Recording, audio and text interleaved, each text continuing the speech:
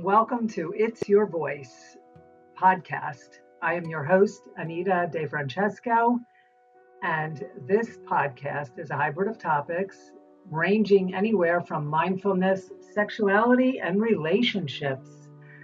And the title, It's Your Voice, was born out of the DonnaGentiliStory.com, a true crime book that I wrote, which is available on Amazon, about a woman who was silenced and wanted her voice at a very young age. So this podcast is dedicated to all the voiceless women of the world. May your voice be heard. So today our topic is, are you dating an ego? And ego can be a dangerous part of the human psyche if it's not balanced, if it is not nourished, and if it is not understood. Ego, basically, what Ram Dass says is that use it, enjoy it, but don't get lost in it. So the ego is something that can be very overpowering to the human psyche, as well as the senses and the body and the mind and the character, and it can really be detrimental if we don't understand. Now, Freud talked about the id, the ego, and the superego, which I'm going to get into that. Well, let's talk about the ego first. The ego, first of all, we have to find the pain and navigate from the pain body, because the ego neglects the body. It dismisses and disconnects and distances itself from the human body. So over time, as we learn to connect the body and mind and spirit, the ego can find its place where it is necessary. It's there for grounding. We need to have an ego. Of course, we need to have an ego. But an overdeveloped ego can look like a false self, a person who is a phony, we'll say, or they create this false self so that others will like them. And they're unaware of it because they're disconnected from the feeling in the body. They distance themselves from themselves. So our true self comes from the I am, and the ego comes after the I am. The ego is a part of us that can be very occupied for survival, successes in the world, and we work with that to set up our own identity and something that can set us above others, where we have our uniqueness and identity. But again, an overdeveloped ego can be dangerous.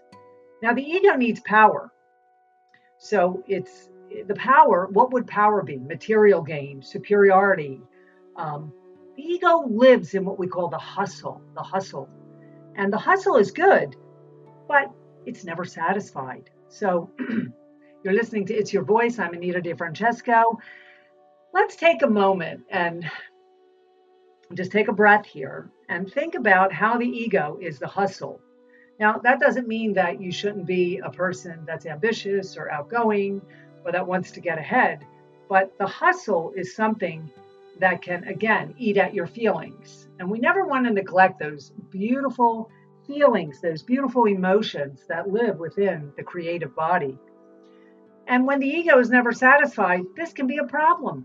And it can be a problem in relationships. It can be a problem at work. It can be a problem with your own self-love and your own self and how you feel and how your self-worth is, your self-esteem.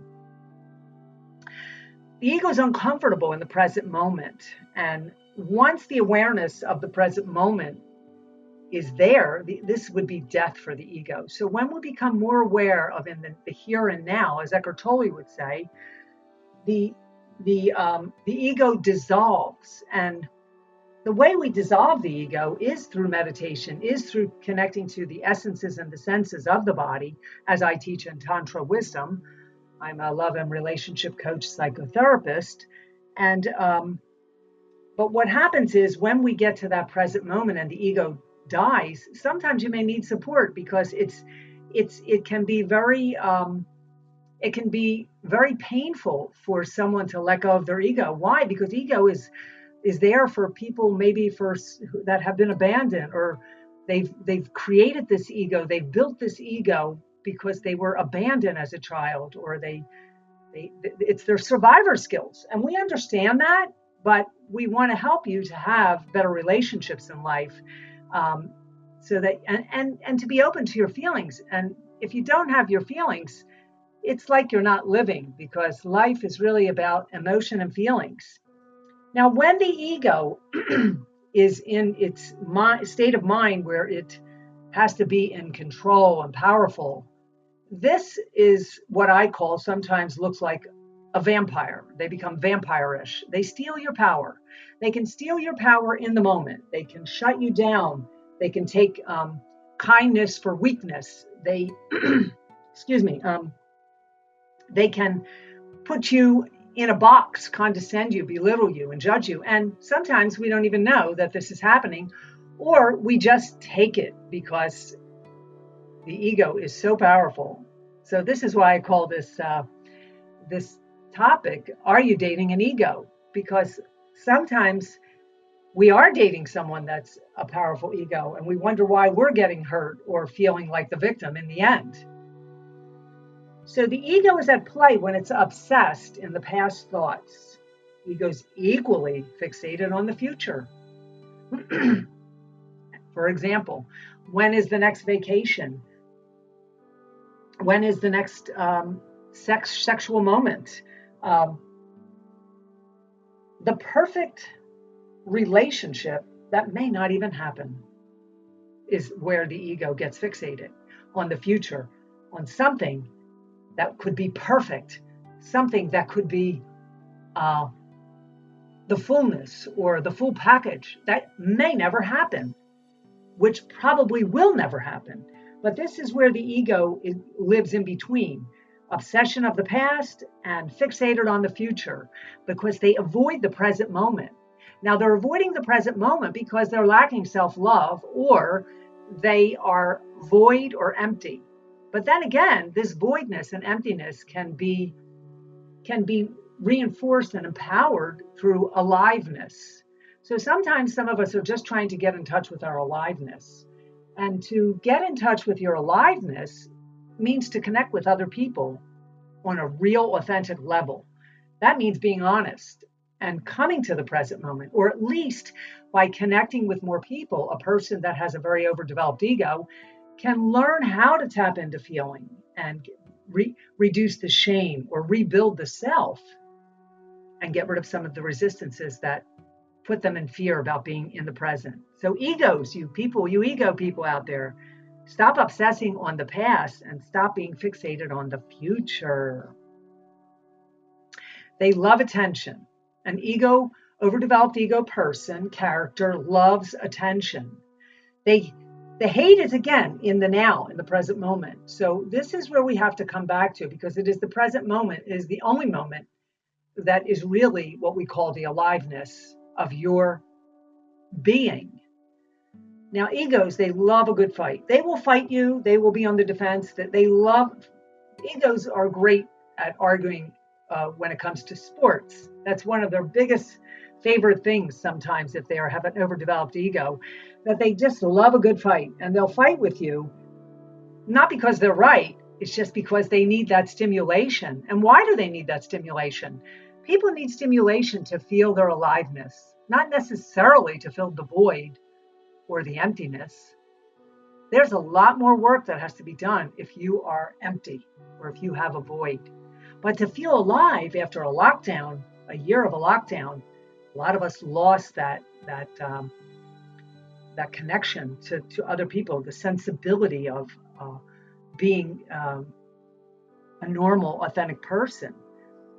Now, as a Tantra yoga teacher, we teach you, yoga can teach you to achieve your freedom from your false self. And what we call it is dissolving your ego.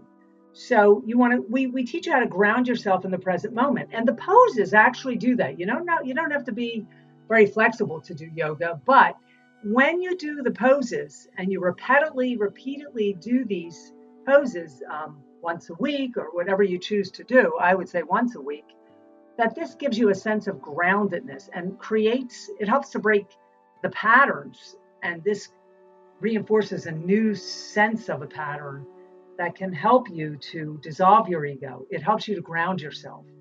So that's something to look into. for those of you who have overdeveloped egos, you may not even know you have an overdeveloped ego unless someone tells you or points it out to you. Now, Freud, he talks about the id, the ego, superego. The id is the source of all the psychic energy. So your id is basically your foundation, and that can be overdeveloped as well.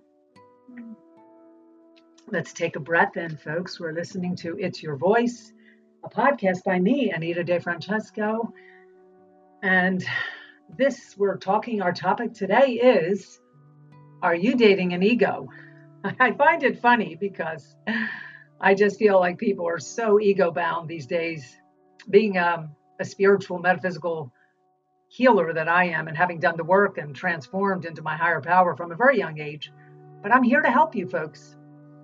The id part of ourselves needs immediate gratification. So think of a baby. They want to have all their desires and needs met instantly. When they cry, they want to be held. They want to be fed. And if we were ruled by this id, this pleasure principle of when we cry or need to be touched or held, and we instantly get it, we would be taking from others.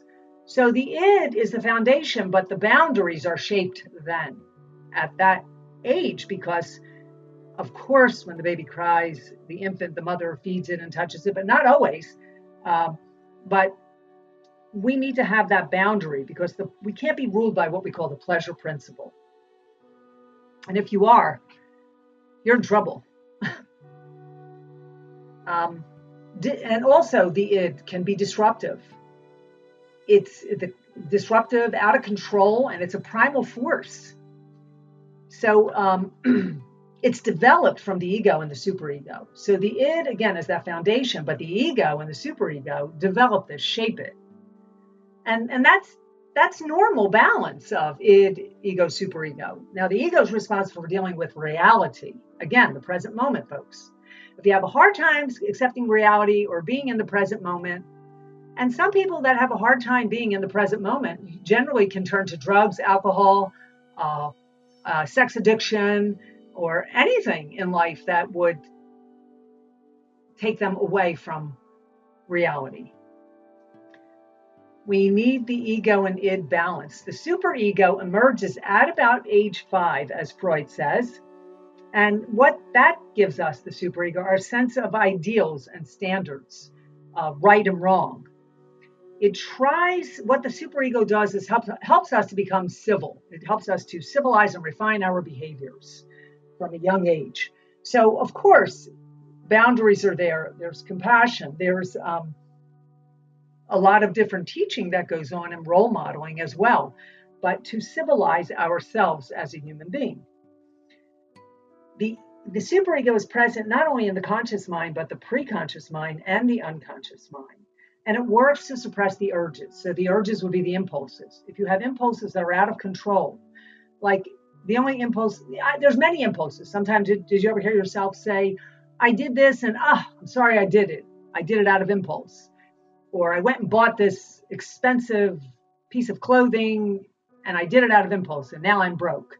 So the impulse is what the superego helps to suppress that.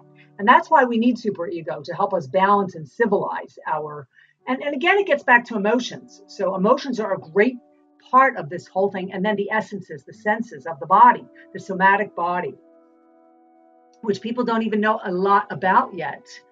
Now, all three of these interact. You have a good ego is a strength that can manage all three. So if you have a good ego, strong, but I don't mean overdeveloped, strong, conviction, assertion, you're able to stand your ground. Too much ego or too little can be unyielding and disruptive. So too much or too little.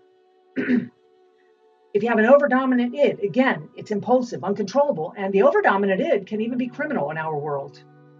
So criminals, young teenagers, people in their 20s that are criminals out there, they may have an overdeveloped id.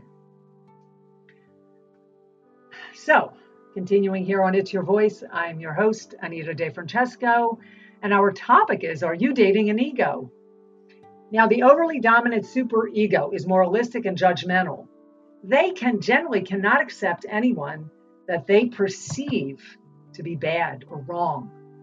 So there again, they're not in the present moment. They spend a lot of time judging, condescending, belittling. So if someone looks wrong to them or they perceive that, they cannot accept that. So that superego, if the superego is not, again, shaped and balanced, we're interacting with the id and the ego, there can be another issue there going on. So how do we make peace with our ego, folks? Well, I know in yoga you can dissolve it by setting your ground in those poses, standing your ground in the poses over and over. And again, you don't have to be that flexible to do yoga. We're already at war, folks, with ourselves. I mean, we really are at war with ourselves. So one way to, beside yoga, there's many ways to build the practices to bring awareness to your body. We need to step into the body. Reactive egoic patterns that cause harm to us and our world. So some of us are living in what we call reactive egoic patterns that cause harm to us and our world. So people that have an overdeveloped ego don't respond well to criticism. Oh, do I know this so well? Half of my family has an overdeveloped ego.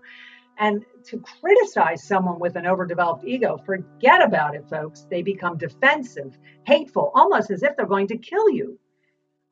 It strengthens the ego for them when they become defensive.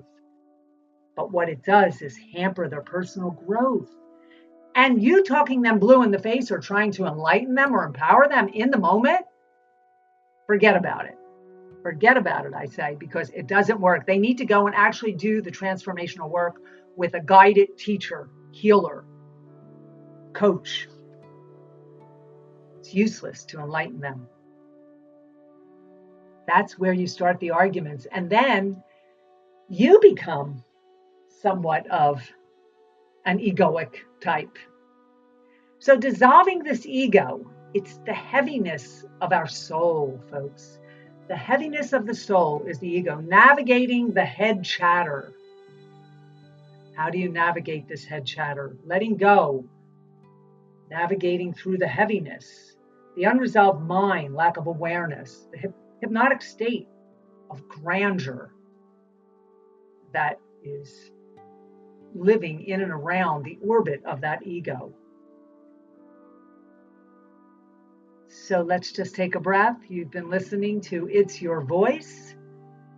I am your host, Anita DeFrancesco, and I just want to leave you with an ego is a beautiful place, but it should not be overworked, and we should not get lost in it, as Ram Dass says.